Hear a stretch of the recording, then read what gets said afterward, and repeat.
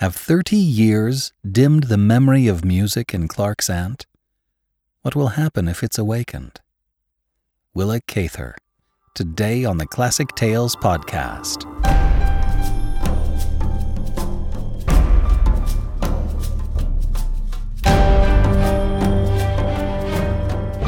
Welcome to the Classic Tales podcast. Thank you for listening.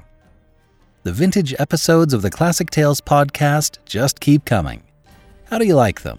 Are you looking for more? Please let us know by going to classictalesaudiobooks.com. Pick up an audiobook, become a supporter, leave a review, or send us an email. Please let us know if you'd like more.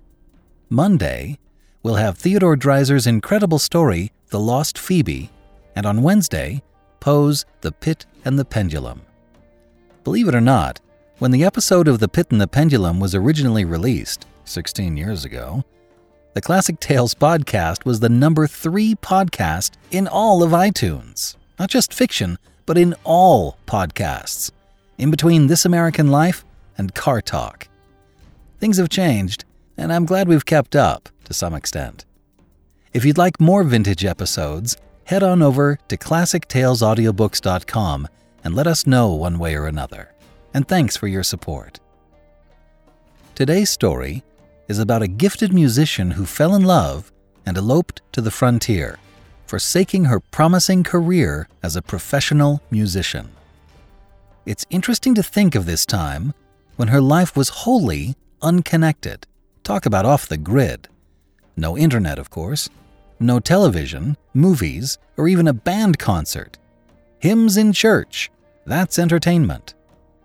Beautifully written by the great Willa Cather, a Wagner Matinee takes us to a simpler time, while still capturing much of the darker complexities we don't want to talk about. And now, a Wagner Matinee by Willa Cather.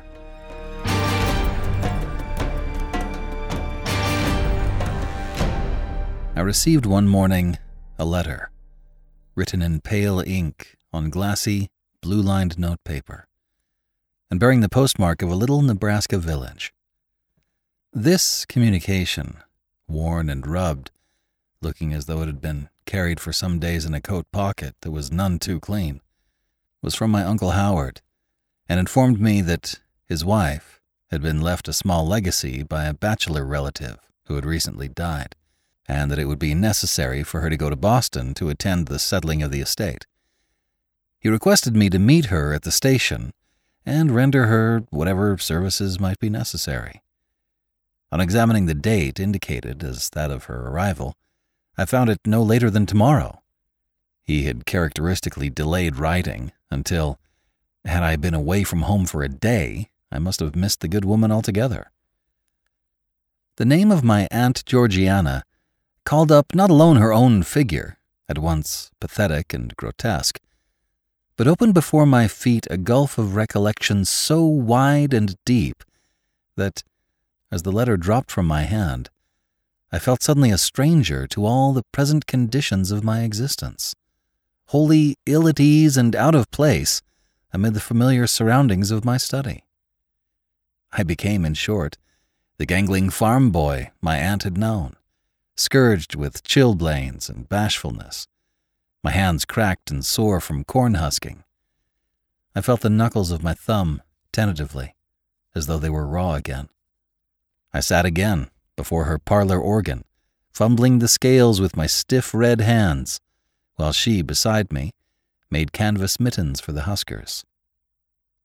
The next morning, after preparing my landlady somewhat, I set out for the station. When the train arrived, I had some difficulty in finding my aunt. She was the last of the passengers to alight, and it was not until I got her into the carriage that she seemed really to recognize me. She had come all the way in a day coach. Her linen duster had become black with soot, and her black bonnet gray with dust during the journey. When we arrived at my boarding house, the landlady put her to bed at once, and I did not see her again until the next morning. Whatever shock Mrs. Springer experienced at my aunt's appearance, she considerately concealed. As for myself, I saw my aunt's misshapen figure with that feeling of awe and respect with which we behold explorers who have left their ears and fingers north of Franz Josef Land, or their health somewhere along the Upper Congo.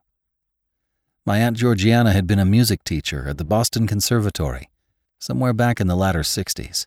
One summer, while visiting in the little village among the Green Mountains where her ancestors had dwelt for generations, she had kindled the callow fancy of the most idle and shiftless of all the village lads, and had conceived for this Howard Carpenter one of those extravagant passions which a handsome country boy of 21 sometimes inspires in an angular, spectacled woman of 30. When she returned to her duties in Boston, Howard followed her, and the upshot of this inexplicable infatuation was that she eloped with him, eluding the reproaches of her family and the criticisms of her friends by going with him to the Nebraska frontier. Carpenter, who of course had no money, had taken a homestead in Red Willow County, 50 miles from the railroad. There, they had measured off their quarter section themselves by driving across the prairie in a wagon, to the wheel of which they had tied a red cotton handkerchief and counting off its revolutions. They built a dugout in the red hillside, one of those cave dwellings whose inmates so often reverted to primitive conditions. Their water they got from the lagoons where the buffalo drank, and their slender stock of provisions was always at the mercy of bands of roving Indians. For 30 years, my aunt had not been further than 50 miles from the homestead. But Mrs. Springer knew nothing of all this, and must have been considerably shocked at what was left of my kinswoman. Beneath the soiled linen duster, which, on her arrival, was the most conspicuous feature of her costume, she wore a black stuff dress, whose ornamentation showed that she had surrendered herself unquestioningly into the hands of a country dressmaker. My poor aunt's figure, however, would have presented astonishing difficulties to any dressmaker. Originally stooped, her shoulders were now almost bent together over her sunken chest. She wore no stays, and her gown, which trailed unevenly behind, rose in a sort of peak over her abdomen. She wore ill-fitting false teeth, and her skin was as yellow as a Mongolian's from constant exposure to a pitiless wind and to the alkaline water, which hardens the most transparent cuticle into a sort of flexible leather.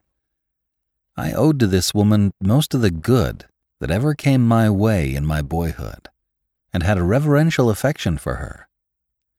During the years when I was riding herd for my uncle, my aunt, after cooking the 3 meals, the first of which was ready at 6 o'clock in the morning, and putting the 6 children to bed, would often stand until midnight at her ironing board, with me at the kitchen table beside her, hearing me recite Latin declensions and conjugations, gently shaking me when my drowsy head sank over a page of irregular verbs. It was to her, at her ironing or mending, that I read my first Shakespeare, and her old textbook on mythology was the first that ever came into my empty hands. She taught me my scales and exercises, too, on the little parlor organ, which her husband had bought her after 15 years, during which she had not so much as seen any instrument, but an accordion that belonged to one of the Norwegian farm hands. She would sit beside me by the hour, darning and counting, while I struggled with the joyous farmer, but she seldom talked to me about music, and I understand why.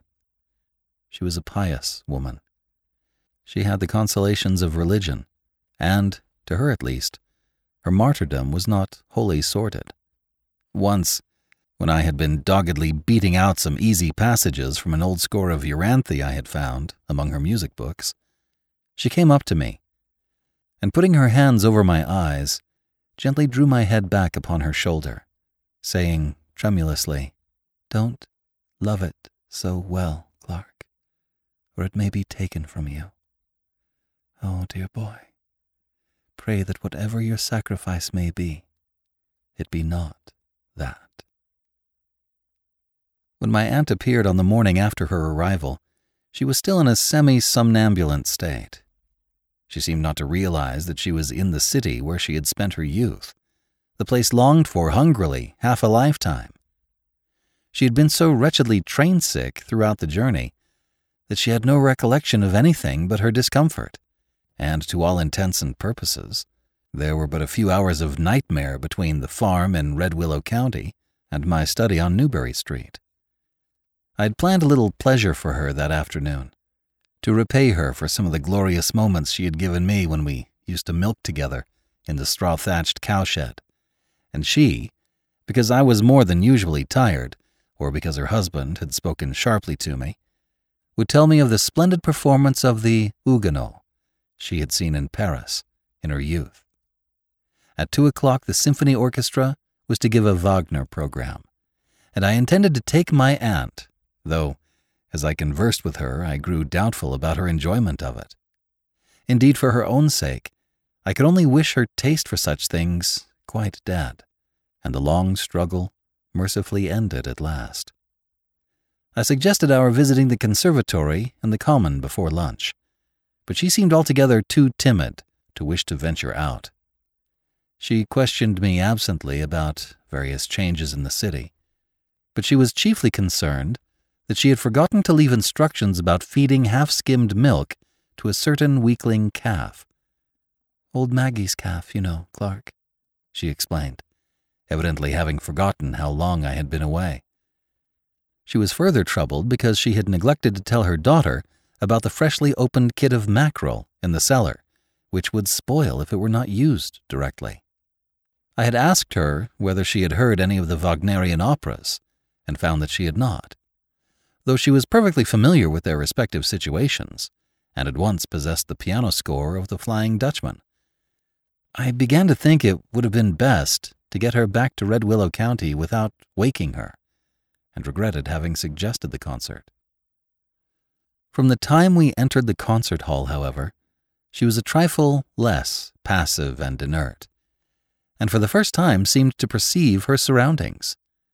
I had felt some trepidation lest she might become aware of the absurdities of her attire, or might experience some painful embarrassment at stepping suddenly into the world to which she had been dead for 1/4 of a century. But again I found how superficially I had judged her. She sat looking about her with eyes as impersonal, almost as stony, as those with which the granite Ramses in a museum watches the froth and fret that ebbs and flows about his pedestal, separated from it by the lonely stretch of centuries.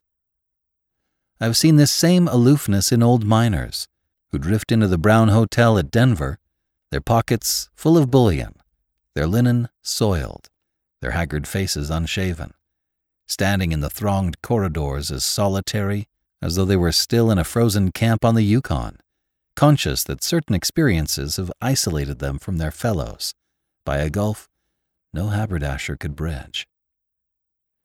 We sat at the extreme left of the first balcony, facing the arch of our own and the balcony above us, veritable hanging gardens, brilliant as tulip beds. The matinee audience was made up chiefly of women. One lost the contour of faces and figures, indeed any effect of line whatever, and there was only the color of bodices past counting, the shimmer of fabrics soft and firm, silky and sheer, red, mauve, pink, blue, lilac, purple, ecru, rose, yellow, cream, and white. All the colors that an impressionist finds in a sunlit landscape, with here and there the dead shadow of a frock coat.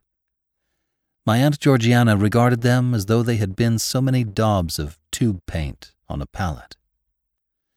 When the musicians came out and took their places, she gave a little stir of anticipation and looked with quickening interest down over the rail at that invariable grouping, perhaps the first wholly familiar thing that had greeted her eye since she had left old Maggie and her weakling calf. I could feel how all those details sank into her soul, for I had not forgotten how they had sunk into mine when I came fresh from plowing forever and forever between green aisles of corn, where, as in a treadmill, one might walk from daybreak to dusk without perceiving a shadow of change. The clean profiles of the musicians, the gloss of their linen, the dull black of their coats, the beloved shapes of the instruments, the patches of yellow light thrown by the green-shaded lamps on the smooth, varnished bellies of the cellos and the bass viols in the rear, the restless, wind-tossed forest of fiddle-necks and bows. I recalled how, in the first orchestra I had ever heard, those long bow strokes seemed to draw the heart out of me, as a conjurer's stick reels out yards of paper ribbon from a hat. The first number was the Tannhauser Overture. When the horns drew out the first strain of the Pilgrim's Chorus, my Aunt Georgiana clutched my coat sleeve. Then it was I first realized that for her this broke a silence of 30 years, the inconceivable silence of the plains. With the battle between the two motives, with the frenzy of the Venusberg theme and its ripping of strings, there came to me an overwhelming sense of the waste and wear we are so powerless to combat. And I saw again the tall, naked house on the prairie, black and grim as a wooden fortress, the black pond where I had learned to swim, its margin pitted with sun-dried cattle tracks, the rain-gullied claybanks about the naked house, the 4 dwarf ash seedlings where the dishcloths were always hung to dry before the kitchen door. The world there was the flat world of the ancients. To the east, a cornfield that stretched to daybreak. To the west, a corral that reached to sunset. Between this, the conquests of peace, dearer bought than those of war. The overture closed. My aunt released my coat sleeve, but she said nothing. She sat staring at the orchestra through a dullness of 30 years. Through the films made little by little by each of the 365 days in every one of them. What, I wondered, did she get from it? She had been a good pianist in her day, I knew, and her musical education had been broader than that of most music teachers of a quarter of a century ago.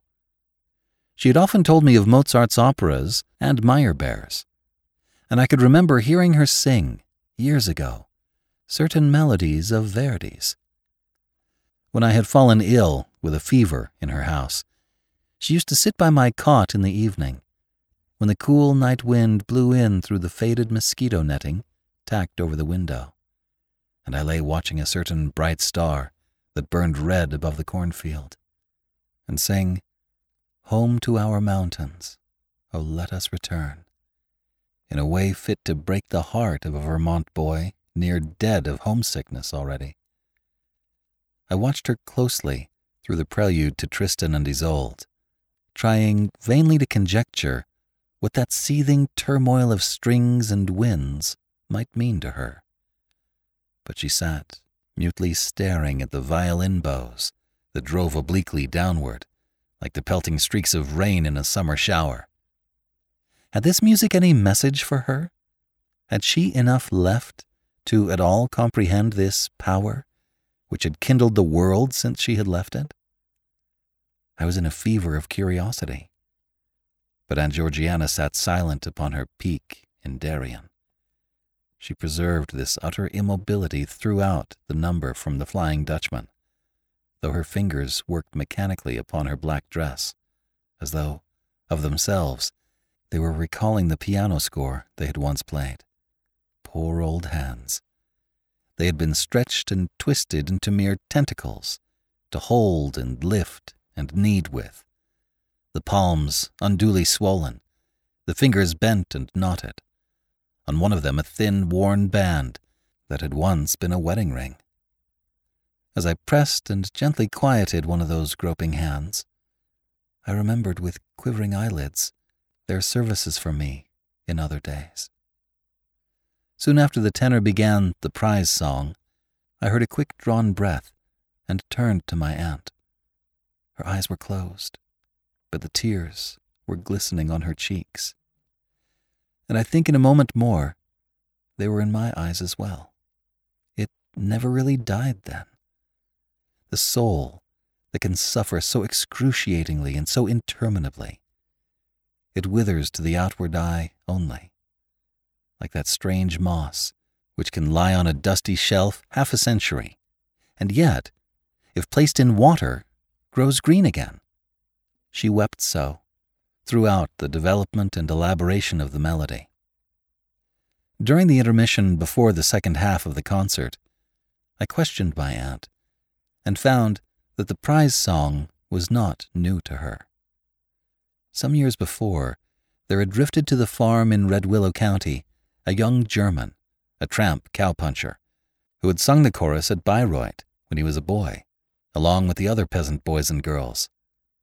Of a Sunday morning he used to sit on his gingham-sheeted bed in the Hans' bedroom, which opened off the kitchen, cleaning the leather of his boots and saddle, singing the prize song, while my aunt went about her work in the kitchen.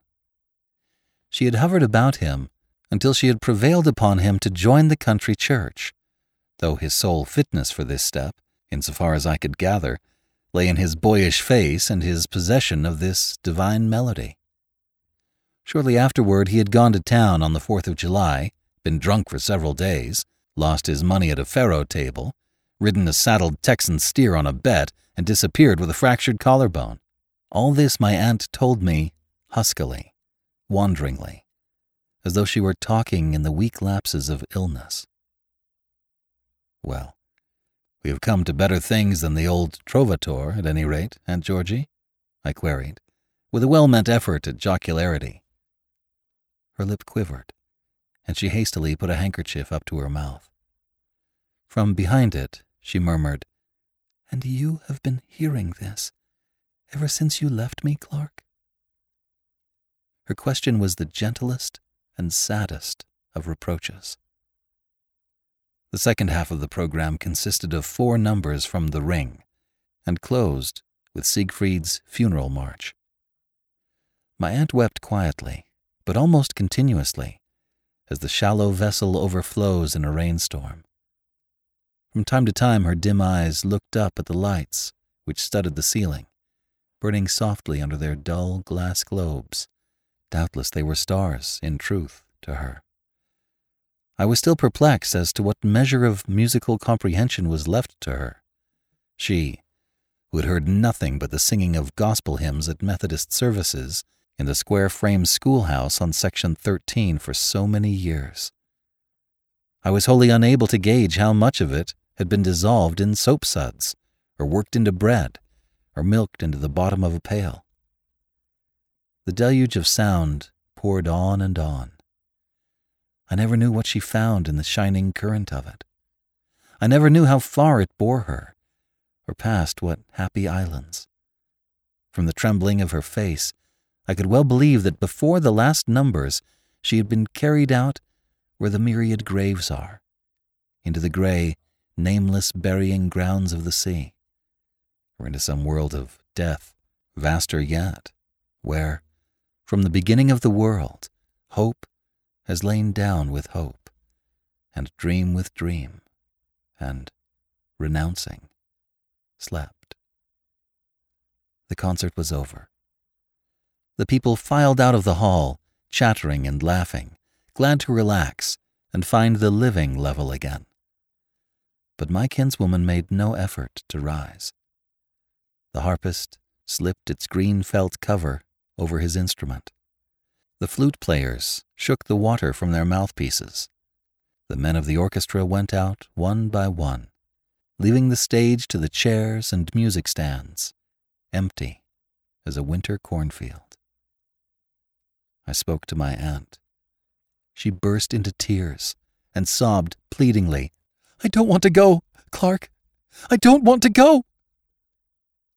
I understood. For her, just outside the door of the concert hall, lay the black pond with the cattle-tracked bluffs, the tall unpainted house with weather-curled boards, naked as a tower, the crook-backed ash seedlings where the dishcloths hung to dry, the gaunt, molting turkeys picking up refuse about the kitchen door.